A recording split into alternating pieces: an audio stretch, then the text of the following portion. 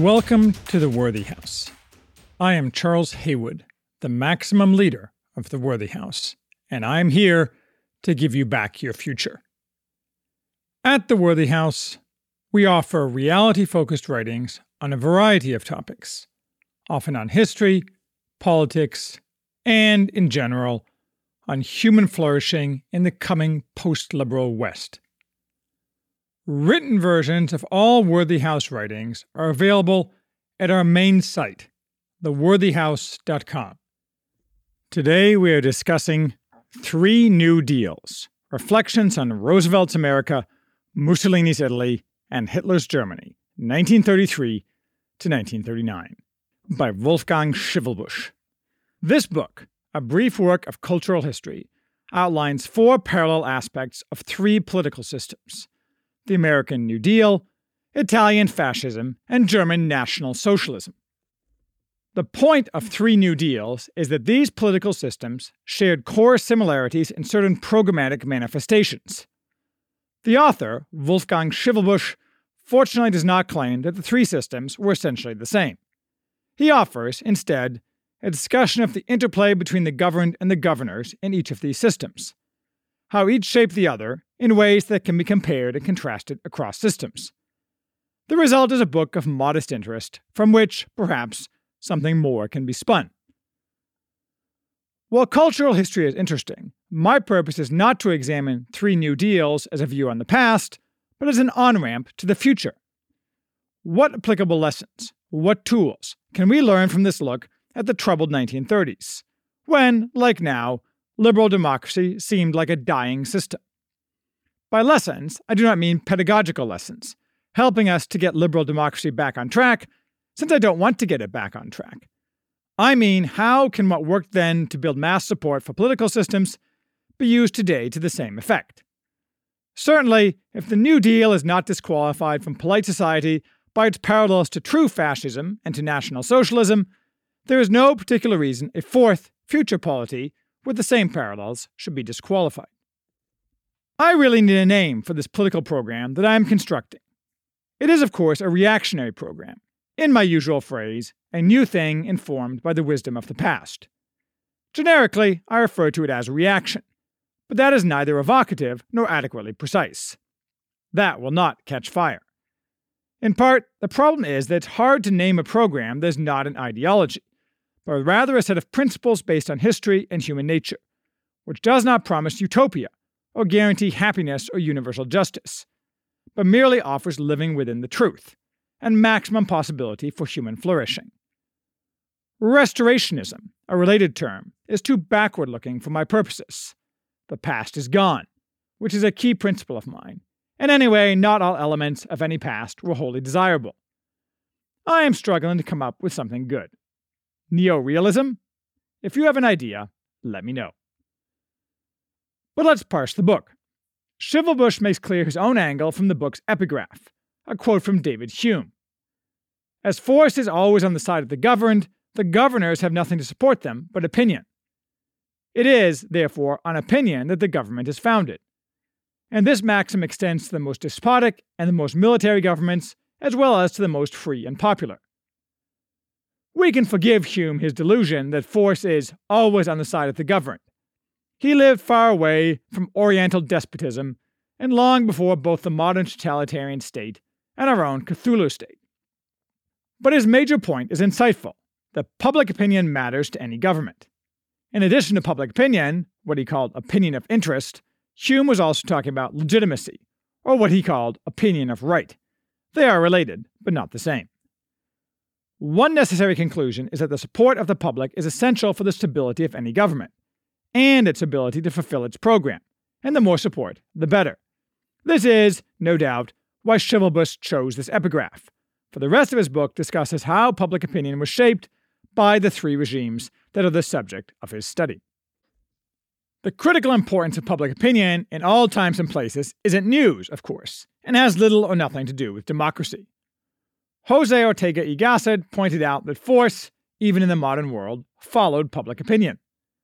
Julius Caesar and Augustus both were keenly aware of the need to keep public opinion, both aristocratic and plebeian, in their corner. Such examples could be multiplied endlessly through the centuries. The trick, therefore, for those in charge is how to shape and shift that public opinion, rather than being tossed about by it. Such an effort is like the martial art of Aikido. If you use your opponent's own motions, but redirect them, it's a lot easier to win than by simply trying to overwhelm one force with another. In the same way, it is easier to create channels for public opinion, and thereby lead and direct the flow in the desired direction, within the limits set by the opinion itself, which will vary in time and place. How to carve those channels, in 4 different ways, is the topic of the rest of 3 New Deals. Schivelbusch begins with leadership. While Roosevelt is now, as viewed through the prism of World War II, seen as the antithesis of Hitler and Mussolini, in the early 1930s, all 3 were perceived as charismatic leaders outside the established system, who stood apart from the traditional ruling class and built a direct emotional connection with the masses. Commentators freely noted areas of convergence among the New Deal, fascism, and National Socialism. All 3 were considered post-liberal state capitalist or state socialist systems, more closely related to one another than to classic Anglo-French liberalism. Hitler, Mussolini, and Roosevelt were seen as examples of plebiscite-based leadership, autocrats who came to power via varying but thoroughly legal means. The mechanisms for, and therefore the impact of, this emotional connection to leadership were different. Hitler used the mass rally, Roosevelt the radio, yet both were collective experiences. Schivelbusch points out that the perception we have from speech excerpts of Hitler simply ranting is wrong. His speeches started and ended calmly, in deliberate structure, and were regarded at the time as incredibly effective, just like Roosevelt's fireside chats, especially at making the listener feel like he was being directly addressed. Both were carefully constructed and honed for maximum impact by the men who delivered them, who had a gift for oratory. Yes, it's difficult to compare the two, in part because radios were much more common in American homes, and, obviously, radio lacked the mass drama created by Hitler's staging and a surrounding crowd. Schivelbusch naturally cites Gustave Le Bon. Yet in both cases, the end result was similar. The individual abandoned himself fully to the speaker. So now we have our first necessary element in a modern program, a charismatic leader in the same mold, that is, one having this direct emotional connection with individuals while actually addressing them en masse. Modern exemplars are thin on the ground. No Western modern politician has had any element of this charisma. Barack Obama was puffed as a great orator. We can ignore whether that's actually true, but note without dispute, I think, that charisma does not derive from positive reception by people who already agree with you. I doubt if anybody at all was ever convinced of anything by an Obama speech. His oratory was purely designed for the faithful. And, of course, like all modern politicians, it wasn't his oratory at all. He read, word for word, speeches written for him by others. I'm pretty sure it's impossible to create a direct emotional connection that way. Donald Trump may be good at the rabble-rousing speech, and he is more extemporaneous, but his speeches are hardly honed, and he is also preaching mostly to the choir. Trump may be charismatic, but he is far too undisciplined to be this type of leader. Arguably, the rise of such a man is more difficult than in the past, simply because collectively addressing the masses requires them to pay attention, and people have so many different ways to spend their time and money to satisfy their tastes. This is exacerbated by the atomization of society and the destruction of intermediary institutions, which, for good and bad, can impose pressure on the members to participate collectively. It's not clear to me that in the present dispensation any charismatic leader could get traction, say, approval by 85% of people. In any case, it seems to me such a man must spring up full-grown, like Athena from the head of Zeus. We will not wake up one day with Ted Cruz or Gavin Newsom as maximum leader. If such a man does arrive, we will know it, again, for good or bad. For my purposes, therefore, there is nothing to do to hasten this tool for implementation of the program. Schivelbusch next turns to propaganda, the means by which charismatic leadership, circumventing intermediary social and political institutions, like parliaments, parties, and interest groups, gains direct hold upon the masses. As he points out, World War I led to the massive use of extremely aggressive propaganda by the United States government. All successful propagandists, though, start by grasping what public opinion is, along with where it is trending, and then reinforce what are perceived as desirable opinions. Or illuminate the people if those trends lead nowhere, in the words of Joseph Goebbels that Schivelbusch quotes. While the general form of propaganda was similar, the New Deal government, unlike the Third Reich, did not have propaganda directed from a central ministry. Instead, it had coherent propaganda diffused through multiple departments, responding to direction from Roosevelt. And American propaganda relied on cooperation, which it got, from the press, sometimes helped along by pressure, rather than direct coercion, although the Nazis did not often have to use coercion either. Beyond direct narrative propaganda of the obvious sort, the role of symbols was extremely important. Schivelbusch contrasts the successful Nazi use of symbolism, in part derived from communist use of symbols, with the insistence upon strict rationality by their social democratic opponents. He gives the example of how the SD failed to push the powerful design by Sergei Chakotin of the anti-fascist circle, 3 downward-pointing arrows. This symbol is still used by the so-called Antifa. That's a topic beyond today, but it is interesting that Schivelbusch notes the quote attributed to Huey Long. When America gets fascism, it will call it anti-fascism. Not that Schivelbusch thinks the ST could have won with more skillful propaganda. His claim is that propaganda works best in the service of a movement that is already on the rise, and its most effective moment comes in periods of crisis and revolution, when a fading regime is losing its potency and the nation's will is as yet undecided. No doubt Carl Schmitt would have had much to say on this. One equivalent in New Deal America was the Blue Eagle of the NRA. Not the good one, rather the National Recovery Administration. This was the central symbol of an extremely aggressive, though relatively brief, campaign by the Roosevelt administration to force voluntary price and wage controls, through identifying by display of the symbol those people who were good and those who were bad, and thereby creating a snowball of psychological compulsion. The head of the NRA, Hugh Johnson, called for social ostracism and boycotts of those not participating, though he didn't call it a boycott. Rather, merchants not participating went out of business because the public simply cannot tolerate non-compliance with their plan. Thus, the Blue Eagle was a classic form of what Schivelbusch calls the symbolism of compliance. Its equivalent in Germany was the use of Heil Hitler, display of swastika flags, and so forth. Its equivalent today is resist and I'm with her stickers, yard posters lying that hate has no home here, or signs in shop windows saying workers of the world unite, or this business serves everybody.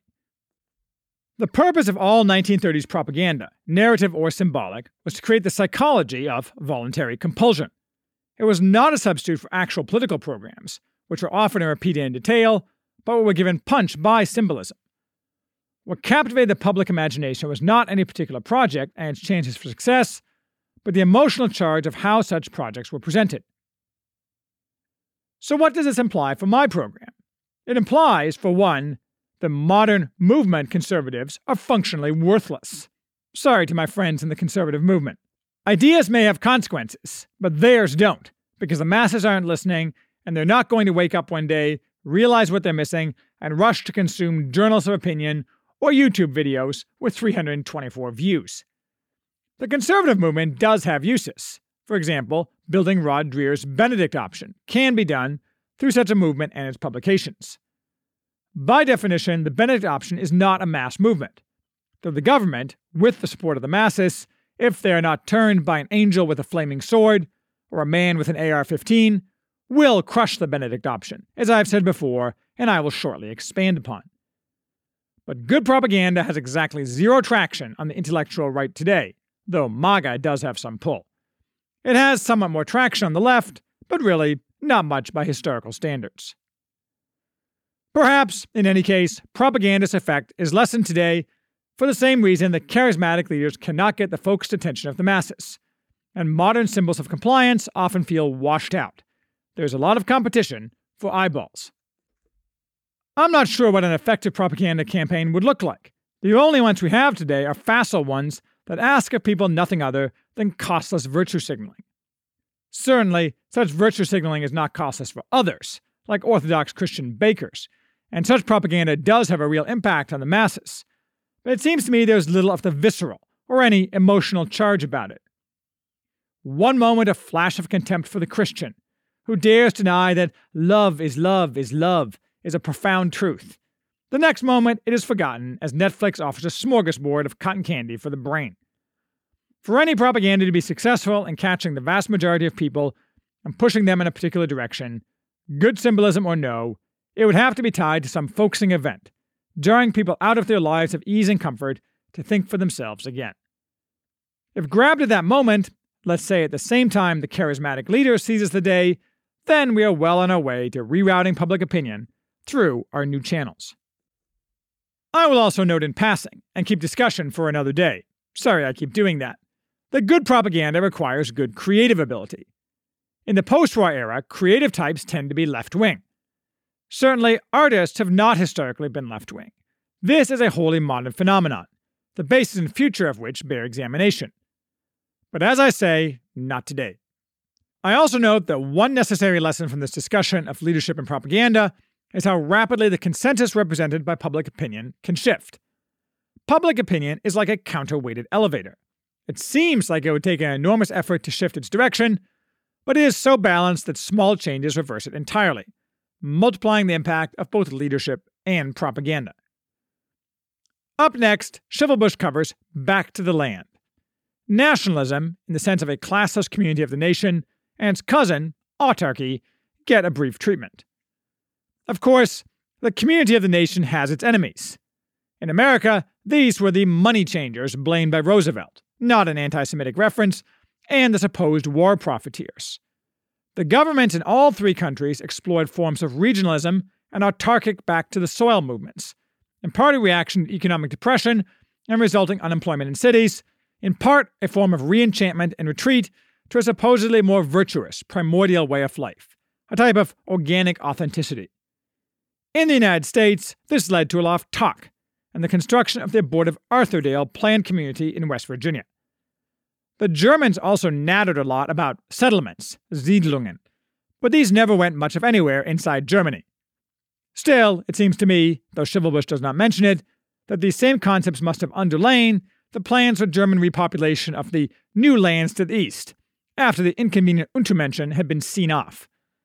Schivelbusch does not see these back-to-the-land movements as a failure, however. He sees them as an integral and successful element of the overall propaganda efforts of both the American and German regimes. My program is not going to have any back-to-the-land component. While there's something to be said for keeping farming as a possible occupation simply for nostalgia, modern agriculture doesn't need family farms, nor does farming offer anything that catches and channels public opinion. Neorealism, or whatever we are calling it, will not offer price supports to farmers. It will not allow factory farming either, though. Allowing fat people to hoover up huge quantities of cheap fried meat is antithetical to human flourishing. And while animals have no rights at all, it is our duty to treat them, to exercise our dominion over them, in a moral fashion, which factory farming does not. But the days of working the soil for any significant portion of the population are over, and there is nothing inherently more virtuous about farming than any other occupation. Though certainly, total detachment from nature is not desirable, so there will be plenty of parks, national and otherwise. Finally, Schivelbusch turns to public works. Mussolini finally gets some mention. He is mostly missing from the first three topics. Here we return to neoclassical monumentalism, which, let's be honest, impresses everybody. You are lying if you think that Le Corbusier holds a candle to, say, the Jefferson Memorial. Classic architecture is classic for a reason. Scholars gradually recognize neoclassical monumentalism, whether of the 1930s, the Renaissance, the French Revolution, or the Napoleonic Empire, for what it is, the architectural style in which the state visually manifests power and authority. In Washington, D.C., most of the large neoclassical buildings associated with the city today were built between 1933 and 1939. Similar projects were undertaken elsewhere. True, there are limits to this. The monstrous proportions of buildings proposed, but never built, by Hitler and Stalin take this arc too far, becoming anti-human and enshrining the state as a false god. The Amazon series The Man in the High Castle portrays many of these buildings as if built. This reality comes through clearly. But buildings are only a small part of it, A government designed to create a new thing must offer a broad range of public works that embody a unifying philosophy and create a unifying effect. Mussolini drained the Pontine marshes and constructed therein new cities, three-dimensional representations of the fascist ideals of organization, control, and the absence of urban chaos. The struggle to tame nature gave fascism an epic tale that fit with charismatic leadership and propaganda, a masculine battle against disorder. In America, the equivalent, with less bluster but on a grander scale, was projects like the Tennessee Valley Authority, also used to extend the reach of the federal government beyond traditional limits. The Germans had the Autobahn. We don't have any of this now. The only type of neoclassical monumentalism we have is pathetic imitations, like the infamous time Obama gave a speech in the midst of plywood pillars erected as a pop-up Greek temple. But I'll tell you what, we need a lot more of it. My program will kill two birds with one stone. Every ugly government building built since the 1960s will be torn down, and to the extent new ones are needed, neoclassical buildings will go up. A lot fewer will go up than are torn down, since there will be far fewer government employees, and those that remain will be nearly wholly rusticated, working in Class C office buildings in Topeka. The extra land will be given over to parks, or perhaps public buildings tangential to government, such as libraries, which will also be done in classical style. Since we will not be exalting government, unlike these 1930s regimes, we will not need giant new halls to act as the focus for our rulers. All new buildings will be actual monuments, or open-use Roman Forum-type constructions, and other public works in the form of massive infrastructure rebuilding and improvements that offer jobs, support for the activities of future generations, and beauty will also abound. All this will reinforce the effects of propaganda and charismatic leadership. So there you go. I learned a lot useful from this book. That's not to say that the substance of my program is going to have much in common with any of these three regimes. We've learned lots of other things from the past. We can do entirely without the central planning so loved in the 1930s. That's been tried and found wanting in every area, especially economics, and perhaps except for military action, which does not include innumerable attempts to address the latest frivolous craze as the moral equivalent of war. Skipping the racism, the ethnocentrism, and the exaltation of the state are also obvious needed differences. But whatever the specifics of neorealism, it won't sell itself, or if it does, not to enough people. And this book shows how it can be sold, even though I doubt the author intended it as a how-to guide.